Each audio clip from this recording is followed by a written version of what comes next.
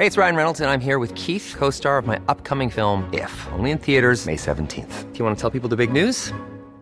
All right, I'll do it. Sign up now and you'll get unlimited for $15 a month and 6 months of Paramount Plus Essential Plan on us. MintMobile.com/switch. Upfront payment of $45 equivalent to $15 per month. Unlimited over 40 gigabytes per month. Face lower speeds. Videos at 480p. Active Mint customers by 531.24 get 6 months of Paramount Plus Essential Plan. Auto renews after 6 months. Offer ends May 31st, 2024. Separate Paramount Plus registration required. Terms and conditions apply if rated PG. Many of us have those stubborn pounds that seem impossible to lose, no matter how good we eat or how hard we work out. My solution is PlushCare. PlushCare is a leading telehealth provider with doctors who are there for you day and night to partner with you in your weight loss journey. They can prescribe FDA-approved weight loss medications like Wegovy and Zepbound for those who qualify. Plus, they accept most insurance plans. To get started, visit plushcare.com/weightloss. That's plushcare.com/weightloss.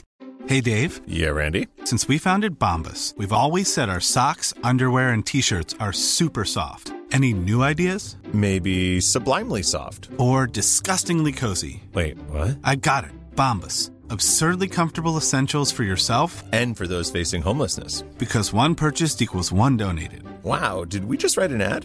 Yes. Bombas. Big comfort for everyone. Go to bombas.com/ACAST and use code ACAST for 20% off your first purchase. Now, my co-mates and brothers in exile, hath not old custom made this life more sweet than that of painted pomp? Are not these woods more free from peril than the envious court? Here feel we not the penalty of Adam, the season's difference, as the icy fang and churlish chiding of the winter's wind, which when it bites and blows upon my body, even till I shrink with cold. I smile and say, this is no flattery. These are counsellors that feelingly persuade me what I am. Sweet are the uses of adversity.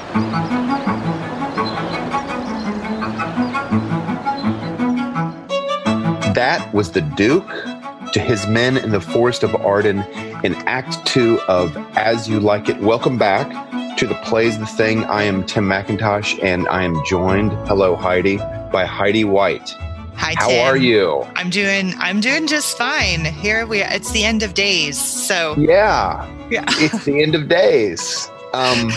So let's talk about, you and I, before we started recording, thought it might be kind of fun to just narrate what our existence is like on, what is it, like maybe like the end of the first week of the coronavirus protection measures. I'm not quite sure how we're going to call it.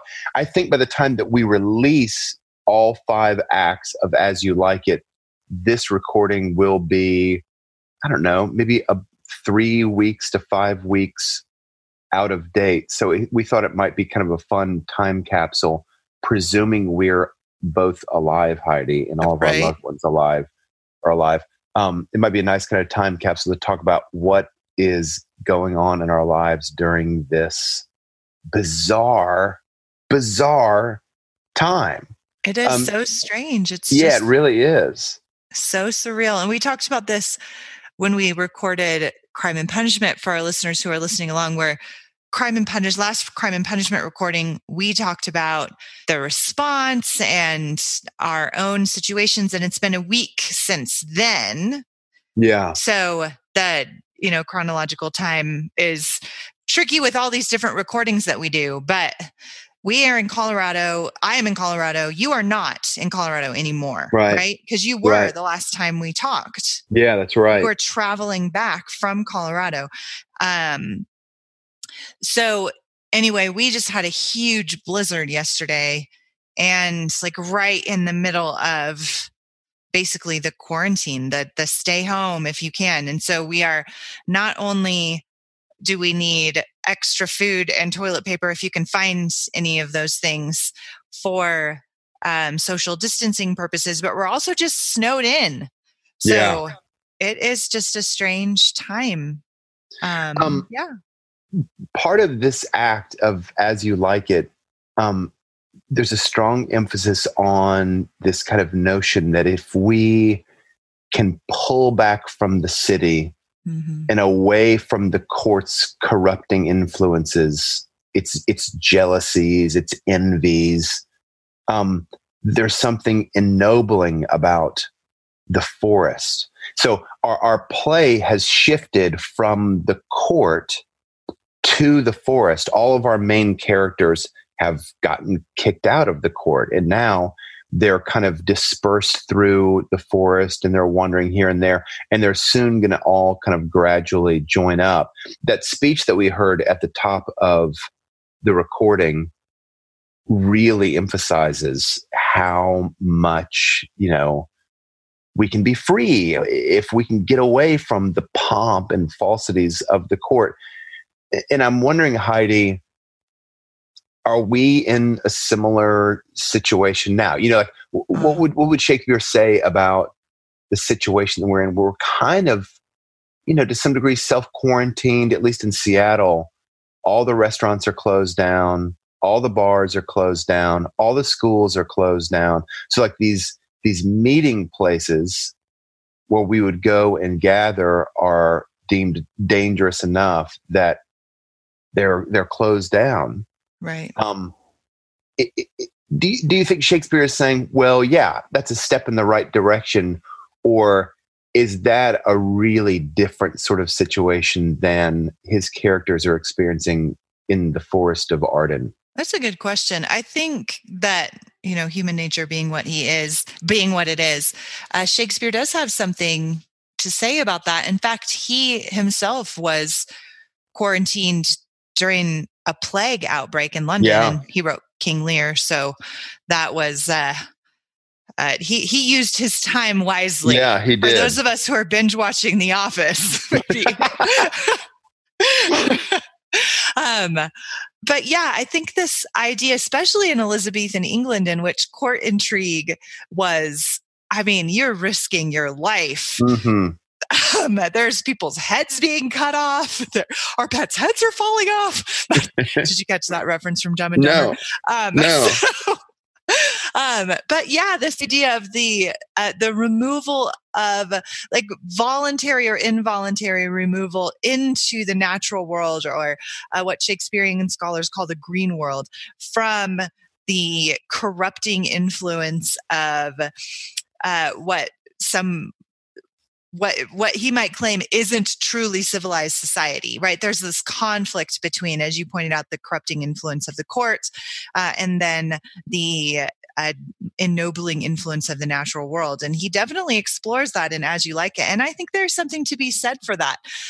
But what I really like about this particular play, and what I love about Shakespeare in general, is he never lets anything be so simplistic. So he is drawing the parallel between, the contrast between, not the parallels, he's contrasting the court and the green world.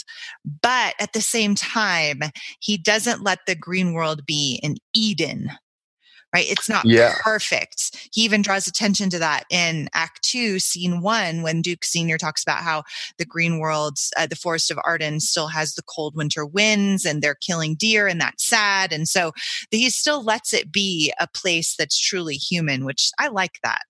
Yeah. And I feel that being stuck in the green world right now, it's not Eden. So you're experiencing the icy fang and churlish chiding of the winter's wind. There you go. Yep.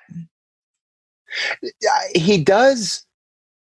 Nature bites back, even in the green world.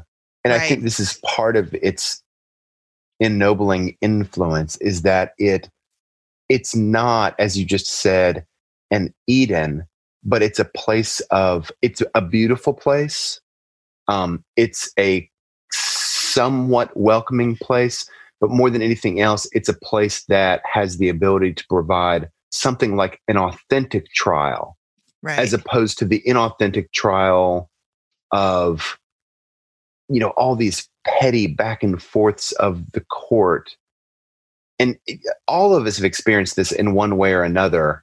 Human society, and I'm as guilty as anybody, is full of territory squabbles and easily hurt feelings and hierarchies that want to be preserved and others want to tear them down.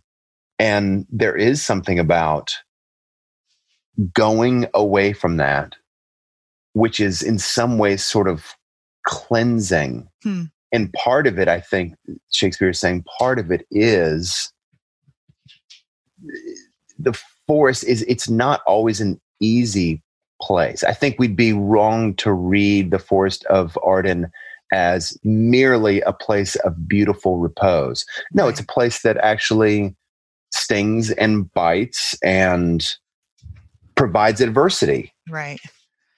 Right. I agree completely. And we talk about this with Shakespeare all the time. I feel like a little bit of a broken record, but I think that one thing that Shakespeare never does is idealizes a place. We did, before we recorded this one, we recorded The Tempest, and he doesn't idealize the island. It has, as you point out, plenty of adversity along with it, but it's the kind of adversity that, that provides an opportunity for characters to go through some kind of trial and disorder and to come back into order. As you said, it provides a purifying kind of adversity rather than one that is going to break down these characters. It's going to build them up. Yeah. Okay. Disorder and a return to order. Heidi, I want to ask you something. And I'm seeing so many parallels in our modern time. I want to come back to that. So, but I'm going to go back. Well, no, let's go there now. What are the parallels that you're thinking of in our modern time? Oh man, just this virus and how much the response that I see in myself and in my community and on social media is this is revealing the disorders within our society, like our addictions to entertainment and the easy life, right? Like even last night, I was having a conversation with the Scott White about how, and he was saying, it's just, like, it sounds so silly, but this is modernity, right? Like it's hard to not have like an NBA game to flip on at the end of the day. Yeah. And that's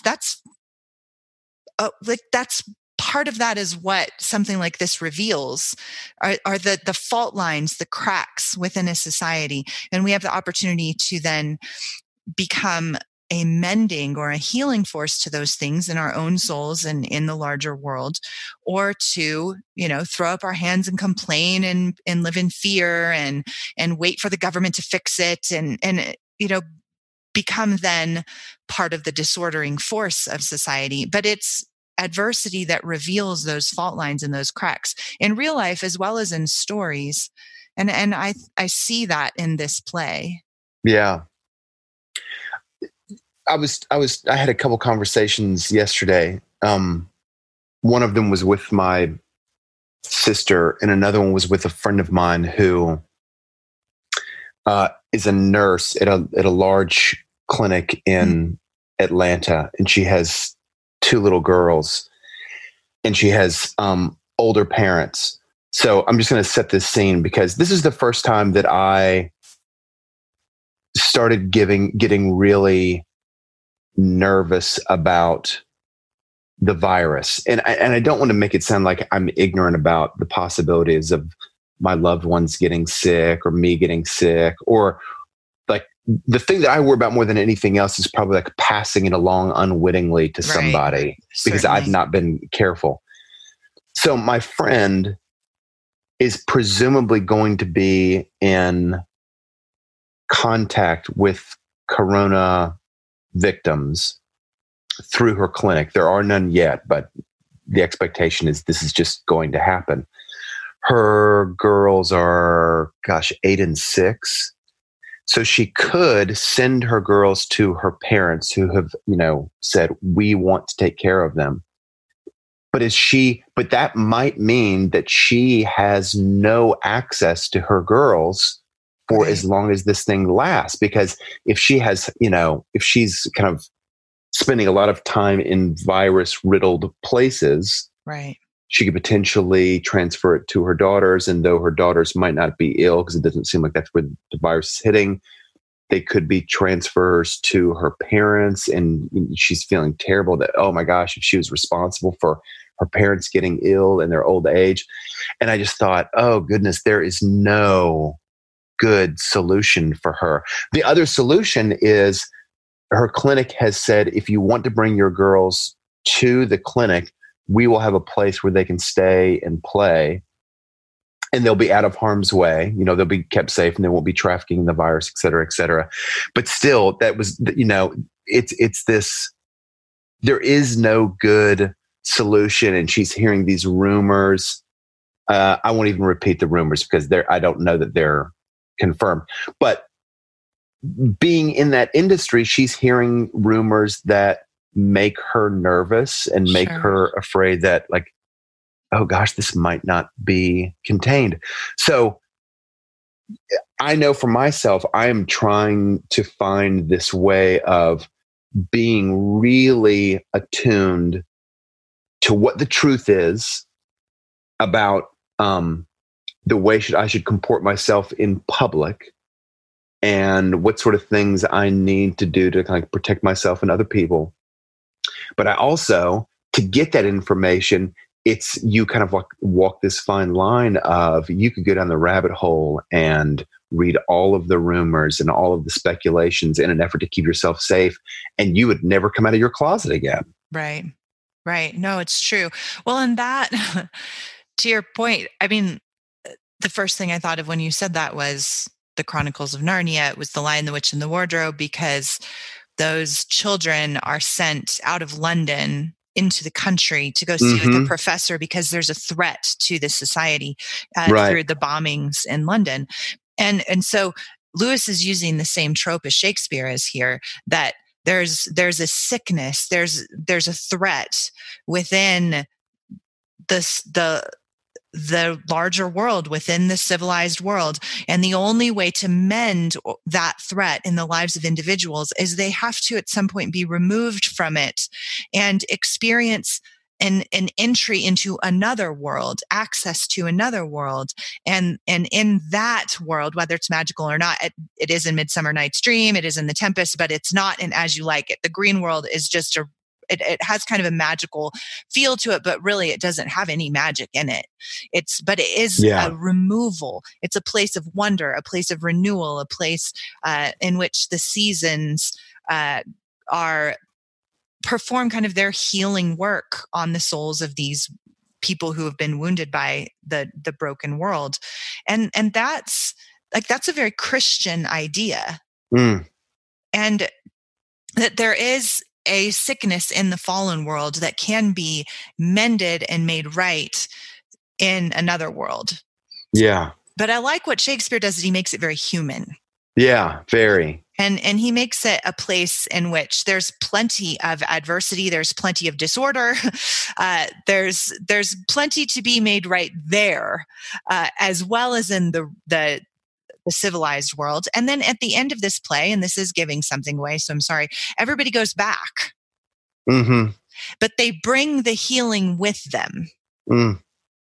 And that goes back to the pastoral tradition in a literary sense. And I think I think that's a very Christian idea. There's a sweetness to that idea. Yeah, there is, for sure. Disordering. The word has come up a few times already in our conversation. Heidi, this play centers around one key couple. And this couple they met at the beginning, Orlando and Rosalind, and now they're kind of separated from each other. They don't know really that each other loves. How do you say that? They have not revealed their love to each other. Right. But this is a comedy. And so often Shakespeare's comedies, if not all the time, center around a match. that a match that is being thwarted, but by the end of the comedy, the match happens, the couple gets together, and usually there's a wedding ceremony.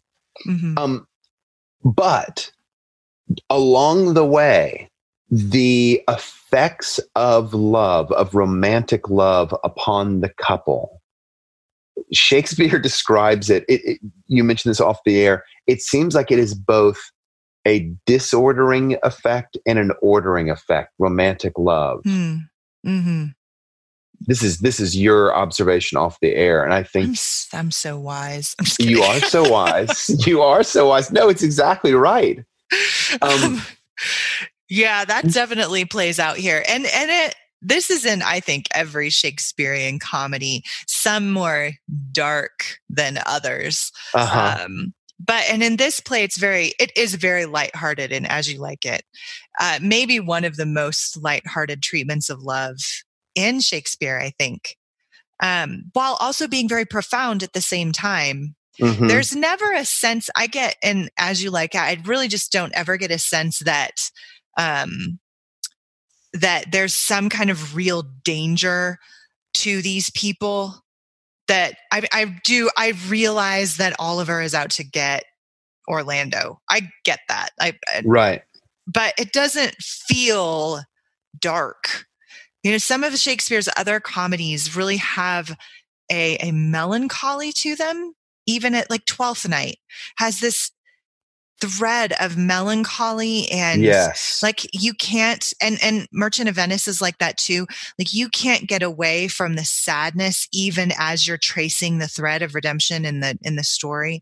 But As You Like It is different to me. I think it's very lighthearted throughout, and I don't take any of the threats very seriously, but it still is very disordered in the sense that you're like, it gets really complicated and you don't know how they're going to sort it all out. Yeah. Yeah. And Act 2 is a long act. That's what we're talking about today. And it has all of these threads that are getting tangled up throughout the act. He's presenting all of these different threads of disorder, and they're all kind of getting really entangled as we go. And that's pretty normal in the trajectory of a Shakespearean play. It gets the acts 1 and 2 kind of give you this mounting sense of disorder, and you're like, how are they going to get out of this one? How are these lovers ever going to get together? Right, how are they going to and then it kind of peaks in Act 3 and then detangles and weaves together to form something in Acts 4 and 5. And that is a very common trajectory in Shakespearean plays, and that's just in stark relief in this one. But we have a lot of mistaken identities in this play, and that's common in pastoral tradition. I'll stick to a literary thread here for a minute. The pastoral tradition comes from ancient Greek comedies, and in which the characters would leave the city because of some kind of threat to their young love, and mostly because of fathers who refuse to let people get together. Yeah. And we see that in Shakespeare over and over again, but it comes from Greek comedy. This idea that there's this older generation that is holding back the younger generation from being able to be together because of some kind of empty tradition or ambition on the part of the father. Like he wants his highborn daughter to marry his jerky highborn neighbor's kid so that they can join the family estates together. But Romeo and Juliet. Yes, but exactly. But the younger generation, usually it's a highborn lady who's fallen in love with a lowborn man. And he's a farmer, and so she goes out there disguised and they get together, something like that. So that's the pastoral tradition. And in rejecting the city state, which is literally a walled city in Greece, in ancient Greece, and leaving the walled, contained city state that's literally dirty as well as morally corrupt, and going out into the pastoral landscape where they're growing grapes and drinking wine, and it's warm all the time, and it just feels free and happy. And then they have these disguised identities, and then somehow along the way they disentangle their the obstacles. They remove the obstacles to their love, and they get to get married. And then the father finds out that the young shepherd boy was actually a prince in disguise the whole time. And then they're welcomed back into the city. And that's a traditional Greek comedy in the pastoral tradition. And Shakespeare borrows that in a number of his plays, particularly in this one, kind of pokes fun at it, as well as using it to explore some pretty profound ideas about love and order. Romeo and Juliet, to keep up with the theme, they meet for the first time at a masked ball. And they kind of reveal each other to themselves. But they also kind of like recognize, at least for this time being, they have to keep their masks on because they are from opposite families that are at war. I want to go back, Heidi, to romantic love as both disordering and ordering.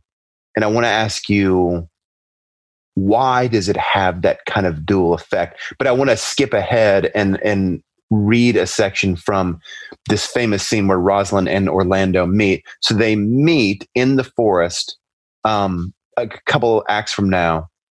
And Rosalind is, per your description, she is disguised. She's disguised as a man. So she's giving Orlando, who is completely love struck with her, but doesn't know who she is because she's disguised. Rosalind is giving him advice on how to court. But she also kind of goes into this description of the effects of love. And I want to read a little bit of it. Rosalind says, "Love is merely a madness. And I tell you, deserves as well a dark house and a whip as madmen do. And the reason why they are not so punished and cured is that the lunacy is so ordinary that the whippers are in love too." So there's this sense there's this kind of contagiousness. Love is a madness that is so contagious that even the people who try to drive it out become infected. Mm-hmm. Yeah. So I'm curious about this, and I completely resonate with what you said, that romantic love in Shakespeare, it's almost a hurricane, and so it disorders, but there is something ordering about it because it is the path toward marriage. And marriage in the comedies, so often it is the solution, not just to love sickness, but it's a bigger solution. It's a harmonizing solution that brings couples together, that brings families together, that reorganizes towns, cities that have fallen into some sort of disharmony because of, let's say, Romeo and Juliet warring factions, or maybe Measure for Measure, there's an overly stringent ruler who's suppressing. So let's talk about it. I want to hear what you think. Why does romantic love both bring disorder and order? Yeah, it is really interesting, the paradoxes of that. So in this particular play, Rosalind is in good standing at court in Act 1, and so is Celia. And because they fall in love, they are cast out. They actually decide to leave, because the love that they fall into, and I'll talk about that in a second, is a threat to the existing social order. And so in that sense, it's a disordering force. It's disordering to their own lives, because then they have to make a choice, right? They have to choose a path. Am I going to follow this love that has happened to me? I'm a passive victim of it in a way. Or am I going to deny my desire for this person and do what is conceived of by my elders, usually the overbearing father figure of some kind. In this case, it's the corrupt Duke Frederick, and am I going to follow what he tells me is my duty? So it's this constant choice between duty and desire in every Shakespearean comedy. Love is presented as desire, and the social order is presented as duty. And the Elizabethan audience would have absolutely recognized the social order as a moral duty. Mm-hmm. In a way that Americans, the individualistic A American, little tougher for us. yes, like we don't quite understand that. We're always on the side of the young lovers because they're in love, and we are entirely a society driven by our desire. That is the higher force. That's not the case in Elizabethan England, in that hierarchy of Elizabethan life, and actually in most of human history. Yeah, the social order is the duty. And so, rightly so in their eyes. And so, to be a lover is to be overcome, as Shakespeare says over and over again in this play and in others, by a kind of madness that is profoundly disorienting to the individual because of how much of a threat it is to everything they've ever been raised to love and to recognize as their duty. Yeah. And to recognize as God's moral order. You were born a highborn person, Rosalind, because God wanted you to be, because that's where you were placed in society. So to throw that over for the sake of a feeling for a younger brother, just because he is really good in a wrestling match, like to Americans, we're like, yeah, you go, girl, but not to Elizabethans. Right. So it is a disordering force in her life and in the society in which she is a functioning member. But Shakespeare's more subtle than that. He actually then throughout the play, even though it's a comedy and it's hilarious and there's all these hijinks and funny speeches and characters, what he's really saying is desire and duty can be brought together.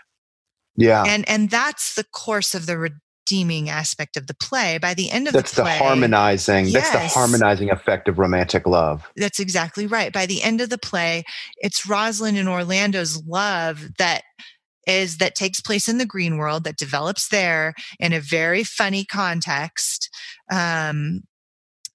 It is their love that then harmonizes the duty and desire, not only of themselves, but of their society, and creates a new and more healed society so that everybody has a new place and a new duty and a new role. And then they bring that back to the civilized world, thus healing the corrupt city as well as themselves. Yeah.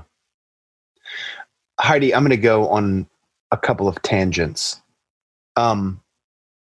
The first one, I think what you said about United States, our vision of ourselves is very individualistic.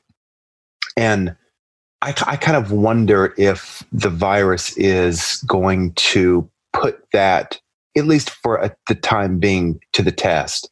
And what I mean is this, the World Health Organization has, I think last week, singled out a couple of countries for doing a very good job at containing the virus. And those two countries were China and South Korea. But if you look at the way in which they did, at least China, contain the virus, it was very stringent. So if you lived in an apartment complex, you had to get swabbed upon re-entering. If you left for groceries, you had to get swabbed and tested upon re-entering. And there are all sorts of methods that we might call, draconian, that the Chinese utilize to flatten their curve, their outbreak curve. And I heard a commentator say, gosh, if it came to that, would we go along with it? Like if the authorities in our country said, yeah, it's gotten to that point now that we need to take stringent measures like the Chinese did. China is a much more autocratic society than ours is. And so I was thinking, okay, would we go along with it? And my thought was, I think the biggest reason why we would object is not in action, but in we would have a major epistemic obstacle to doing something like that. And what I mean is, with an autocratic society, there is kind of gravity to believe in the authorities of the state, partly because you get punished if you don't. Mm-hmm. In the United States, I think part of what is going to be difficult about managing the virus is, well, who do you believe? Who do you believe? We don't have an autocratic state. And so every person to some degree is a king unto himself, a queen unto herself. And that means there's a strong inclination to kind of question, to ask the question, says who? Is this really viable information? Whereas in a more autocratic society, pushing back against asking the question, who says, does not benefit you at all. It's easier just to go along with it. Right. So that's the thing that I kind of worry about for the United States is if there really is, if the curve continues to expand, do we have the ability not just to unify in action, but to take the step before action, which is, can we unify about the legitimacy of the threat, acknowledge it, and then take action accordingly? Right.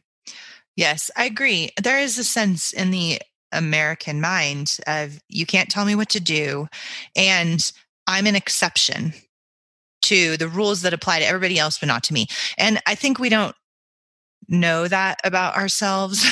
And I think that's one of the things that literature does, is that it allows us to kind of to displace ourselves from our own circumstances and look at the circumstances of a different time, a different way of thinking, a different perspective on the world, and to enter into that. And from that perspective, then to look back at ourselves. And that's what Lewis argues in on the reading of old books, which is an introduction to St. Athanasius's On the Incarnation. And it's a masterpiece in itself, that introduction. And I think that's part of what we attempt to do when we read old books like Shakespeare. We enter into that and we look at, like, even just this conversation, I'm reading As You Like It differently, saying, in some ways, I'm in a green world right now. How can I acknowledge my disorder and reorder it to a new society? Yeah. And within myself, within my family, within my community. And you're right. A national crisis, it exposes the cracks and the fault lines in each individual soul, and also in the soul of that nation and society. And that's what Shakespeare does. That's like his thing. Yeah. In every play, it's that. It's, let's look at the fault lines in this character, and then let's look at the fault lines in this society. Let's look at how profoundly unfair primogenitor is. That Oliver, who is a jerk, like a morally corrupt, greedy individual, he has access to all of the wealth of his family and has withheld it from his worthy younger brother, Orlando, who does not have the education of a gentleman and is forced then to live like a peasant and is healed by the love of a good woman who's been banished from her society, even for no good reason. Yeah. And that is, that Shakespeare explores that. And we, I think, in a crisis like this, can find ourselves in these books. And I'm so interested and intrigued by the fact that right now people are reading plague literature and watching plague films. I just think that's like fascinating. Oh, I do too. I think it's got to be, I have been wanting to go back and read Camus' The Plague, which I used to teach at Gutenberg. And I think, if I'm not mistaken, that Camus lived through an outbreak like the one, much more severe than the one that we're living through when he was in France. This would have been after World War II. I hope I remember that correctly. But I'm just curious. That book is it's a very bleak book, but I've been curious to go back and read it, just to read did it feel to him the way it feels to me? Does it feel different? What is it, like what are the similarities and what are the dissimilarities? And I think, this is why we read literature, why we read movies. There's an attempt to kind of like understand someone in circumstances similar to our own, in the hopes that we can sort of, like children, pretend our way into solutions. What would I do in this situation? Would I be a good person? Would I be a bad person? Would I be the hero? Would I be the villain? Yes, people trying to come into the city. This is Camus' question. We're all going to shut the gates. That's the conclusion he comes to. And you hope that that's not true. But that's what happens in the city. Everyone's left out.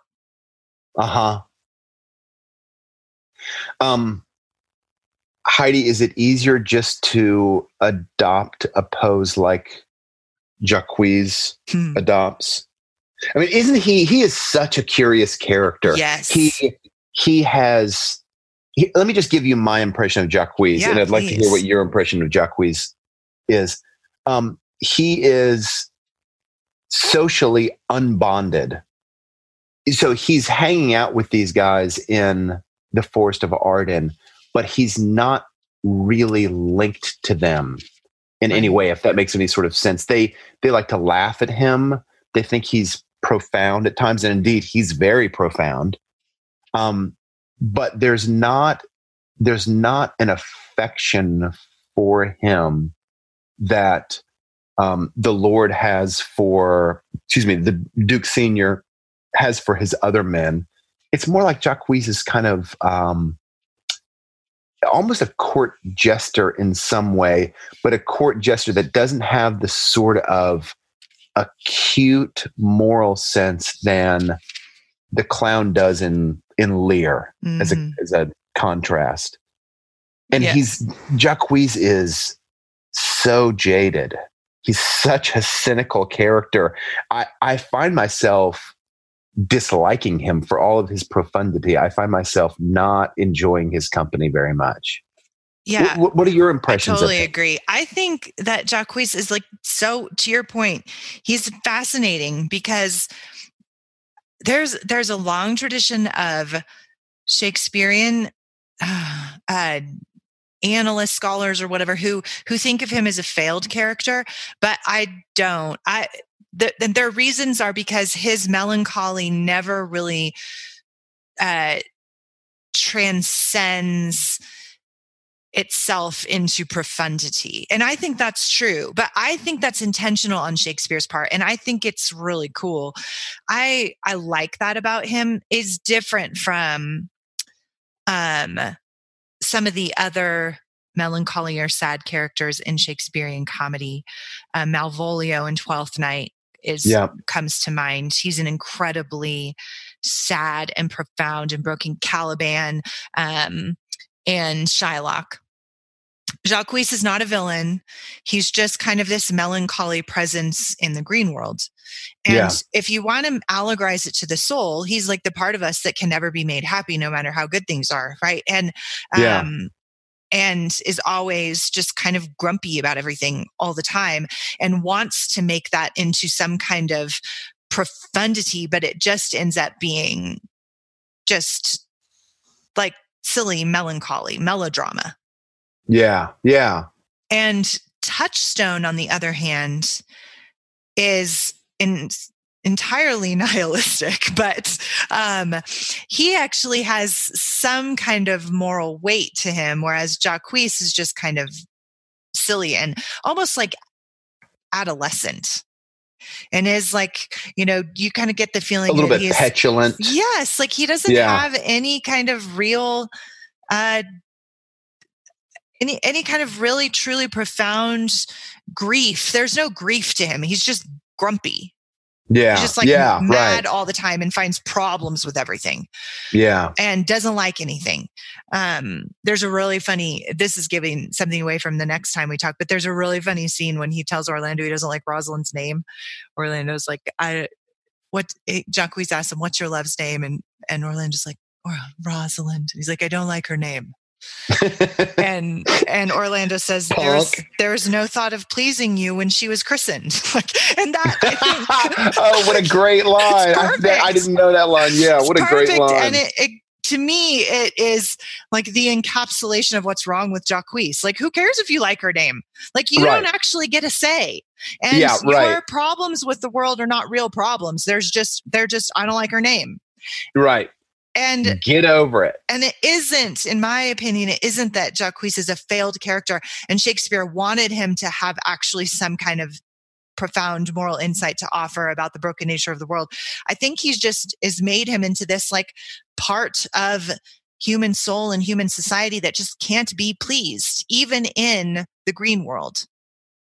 In that sense, is he meant to be a warning? Maybe. I don't know. What do you think? What are your thoughts on his kind of role in the play?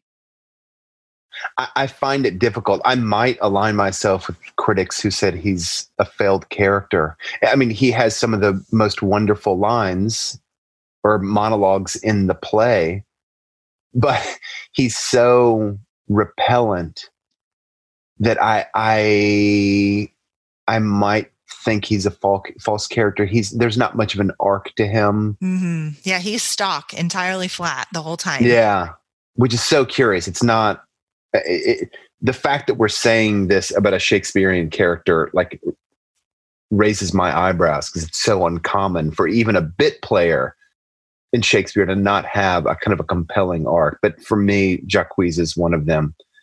But he does have, and I'm going to ask you to read it, Heidi, as we kind of wrap up here. He does have one of the best known monologues in all of Shakespeare's comedy, All the World's a Stage monologue. I'm going to ask you to read it, Heidi, and then I'm going to tell you what we did. So a couple weeks ago, I was in Colorado, and I helped direct a Shakespeare showcase of about 10 Shakespeare scenes for the Paideia School in Fort Collins, Colorado.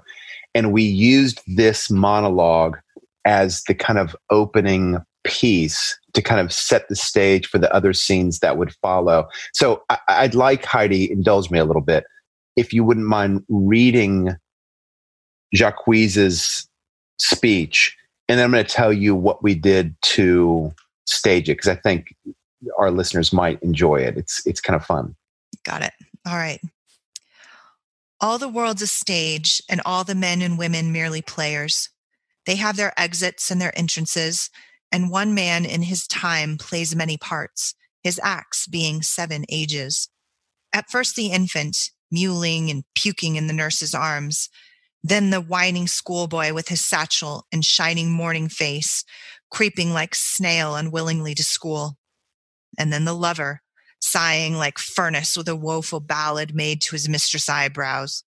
Then a soldier, full of strange oaths and bearded like the pard, jealous in honor, sudden and quick in quarrel, seeking the bubble reputation even in the cannon's mouth. And then the justice, in fair round belly with good capon lined, with eyes severe and beard of formal cut, full of wise saws and modern instances, and so he plays his part. The 6th age shifts into the lean and slippered pantaloon, with spectacles on nose and pouch on side, his youthful hose well saved, a world too wide for his shrunk shank, and his big manly voice turning again toward childish treble, pipes and whistles in his sound.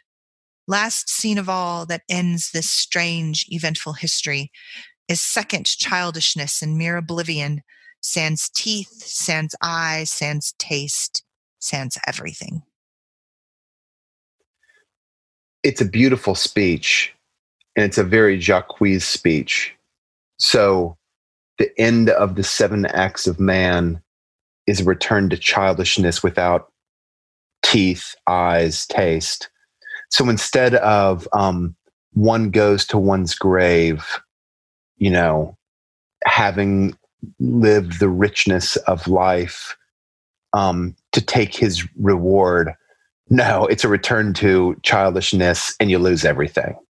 It's a very Jacquees kind of conclusion to the speech. Mm-hmm.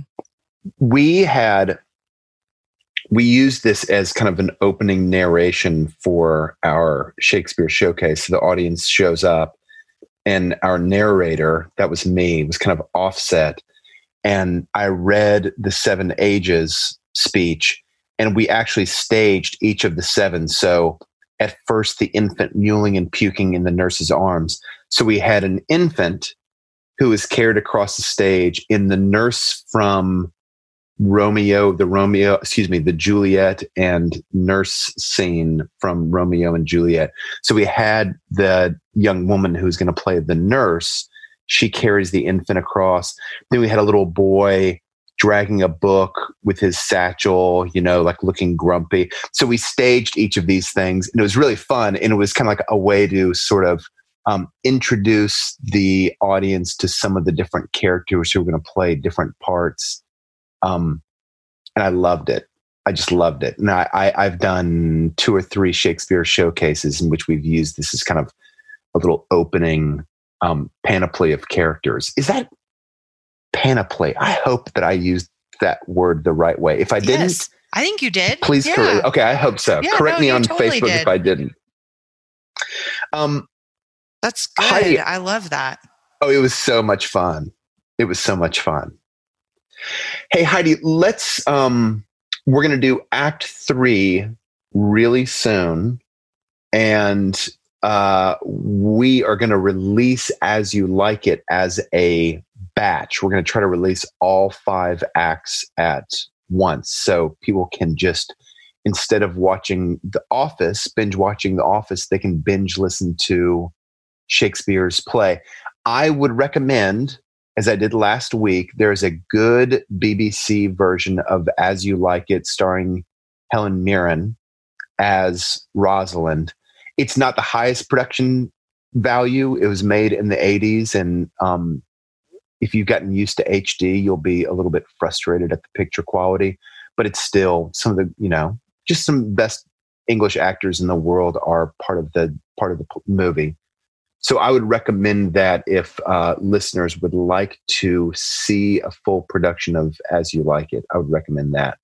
There's also a more contemporary version made in the 2000s, which I have not seen, Heidi. I don't know if you have. I have not. No. Yeah, so I can't recommend it firsthand. Heidi, any closing thoughts or anything that you're looking forward to in the last 3 acts of our play? Yeah, I am excited because we're about to get to, we've had a lot of foreshadowing here, a lot of building action leading to how in the world are we going to get our lovers together? How many lovers are going to be brought together? Right. In this play. And so stay tuned to Act 3. Definitely puts that in. I'm looking forward to the contemplation from the many disguises that are in this play. Yeah. Particularly with Rosalind and Orlando. And I'm just excited because I like this play because it is so lighthearted. Like, it's fun. And underneath the fun, there's a lot of profound contemplations, but it's not a play with any kind of like heart of darkness to it, And yeah. So, which I'm going to put you on the spot, Tim, here, and say you prefer the heart of darkness in a good Shakespeare. You like the good Shakespearean tragedy. I do. I think that his dramas, which all are kind of written around the same time, and I'll just enumerate them as best I can. Othello, Hamlet, Macbeth, Lear, Coriolanus. I'm missing one, Heidi. Probably a very famous one. Listeners are like, come on, you're forgetting this one. At least those, and probably one more. I just think those are like mountain peaks in world literature. And I mean, as brutal as the ending of Othello is, as brutal as the ending of King Lear is, I find those the kind of, I find the hard parts of those plays so enriching. They echo in my mind and they echo in my heart more than As You Like It does, more even than Midsummer Night's Dream or Much Ado About Nothing does. Yeah, that's true. That's true. But I would say, and you can just tell me I'm wrong on this, Tim. I would say that the contemplations that come up in the comedies are just as profound, but in a very different way. And I think in this, it feels very different, obviously. And there is something about grief and loss that is, kind of forces a human connection to the transcendent. But I think in the comedies, if you want to find it, you can. And As You Like It, it's there. This idea of the harmonizing influence of love, whether or not Jacques works as a character or whether he's just kind of a whiny adolescent, it's a good question. And if he is just intended to be whiny, what does that say? And that's the question that I'm always interested in with Jacques. Is if he is not supposed to be, the Malvolio, the Shylock, the Caliban, what if he is just a guy who complains? Right. And if that's true, I think there's something to that. That idea that even in the green world where there is this lighthearted kind of, everything's tangled up, but love is a harmonizing force. And yet there's this resistant character who can't or won't enter into that.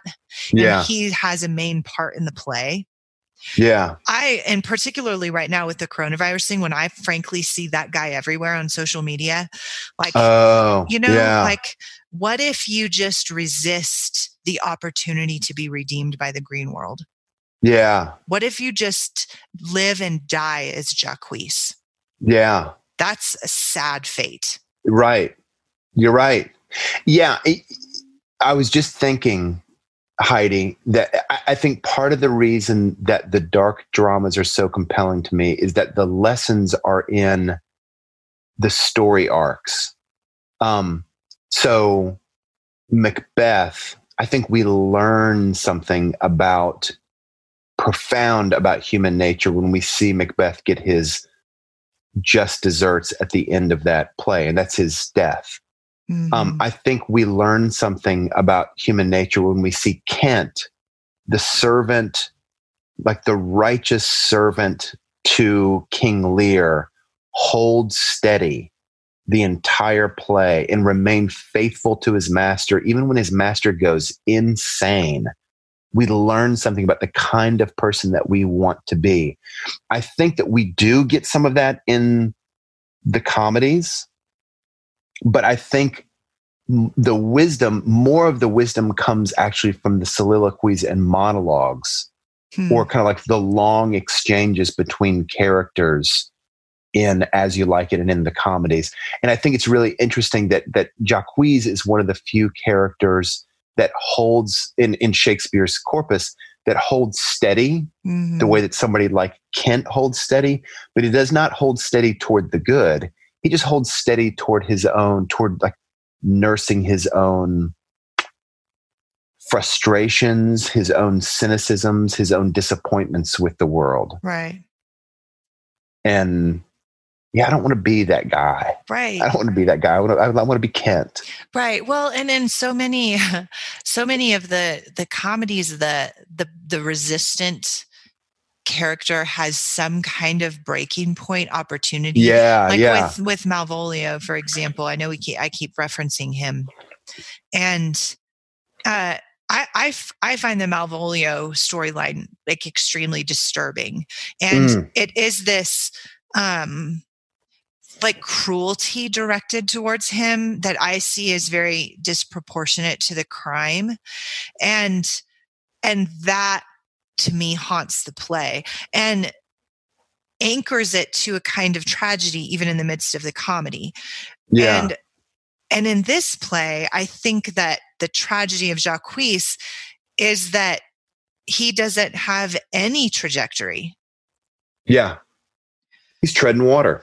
Yes. He's just grumpy all the time. And while everybody else is being profoundly changed, and by the influence of this green world, by the order and disorder of love, by their own desires coming in conflict with duty, by their social order, like all of these, every other character experiences some kind of great transformation except for him. And that is why even the fact that he remains a stock character throughout is unique. Yeah. Yeah. And it could be that Shakespeare just didn't get it together to give him, because just made him a stock character. But I do think it's more than that, or I want to think it's more than that. I want to think that he's kind of the character that says, if you choose to resist being harmonized, you can stay a jerk. You'll be quippy at the best, but you'll have nothing to say, really. Right. And like I said, you'll just be a walking complaint. Yeah. And like I said, I know that guy. I know like 50 of those guys. And so that's, especially you see him come out in droves during an election year and during a national crisis. So, yeah. Right. Yeah. So don't be Jacques. Don't be Jacques. If you learn nothing from this episode, don't be Jacques. Right. Hey, Heidi, I just want to remind everybody that you, listeners, can join the conversation online on Facebook. The Close Reads Facebook feed is hopping. It's so good. It's so fun. It's like, fire. It really does. Like, people that say they have an online community, I'm always like, what would that look like? That sounds miserable. And then I go on the Close Reads Facebook page and I'm like, oh, this is my online community. I love interacting. These are my people. We exchange everything from memes to menus, and they're just so fun. And if you have a question for David, for Heidi, for myself about things that we've recorded online. Like I got a really great question about the nihilism in Crime and Punishment, the kind of like Russian brand of nihilism on the Facebook page. And it was because we talked about that during our last recording, Heidi. It was really fun to kind of just like delve into that a little bit more. So find us online on Facebook through the Close Reads discussion group. You can also find us on Instagram and at Twitter at Close Reads Pods, PODS, and via email at closereadspodcast@gmail.com. And don't forget our email newsletter, which you can sign up for at closereads.substack.com. Hey, Heidi, this has been a lot of fun. Yes, it has. I really do. I'm enjoying this. And it's cool. I'm just sitting here thinking, man, Shakespeare is always relevant. Always. Hey, listener, thanks for joining us, and tune in for Act 3 of As You Like It the next time we record.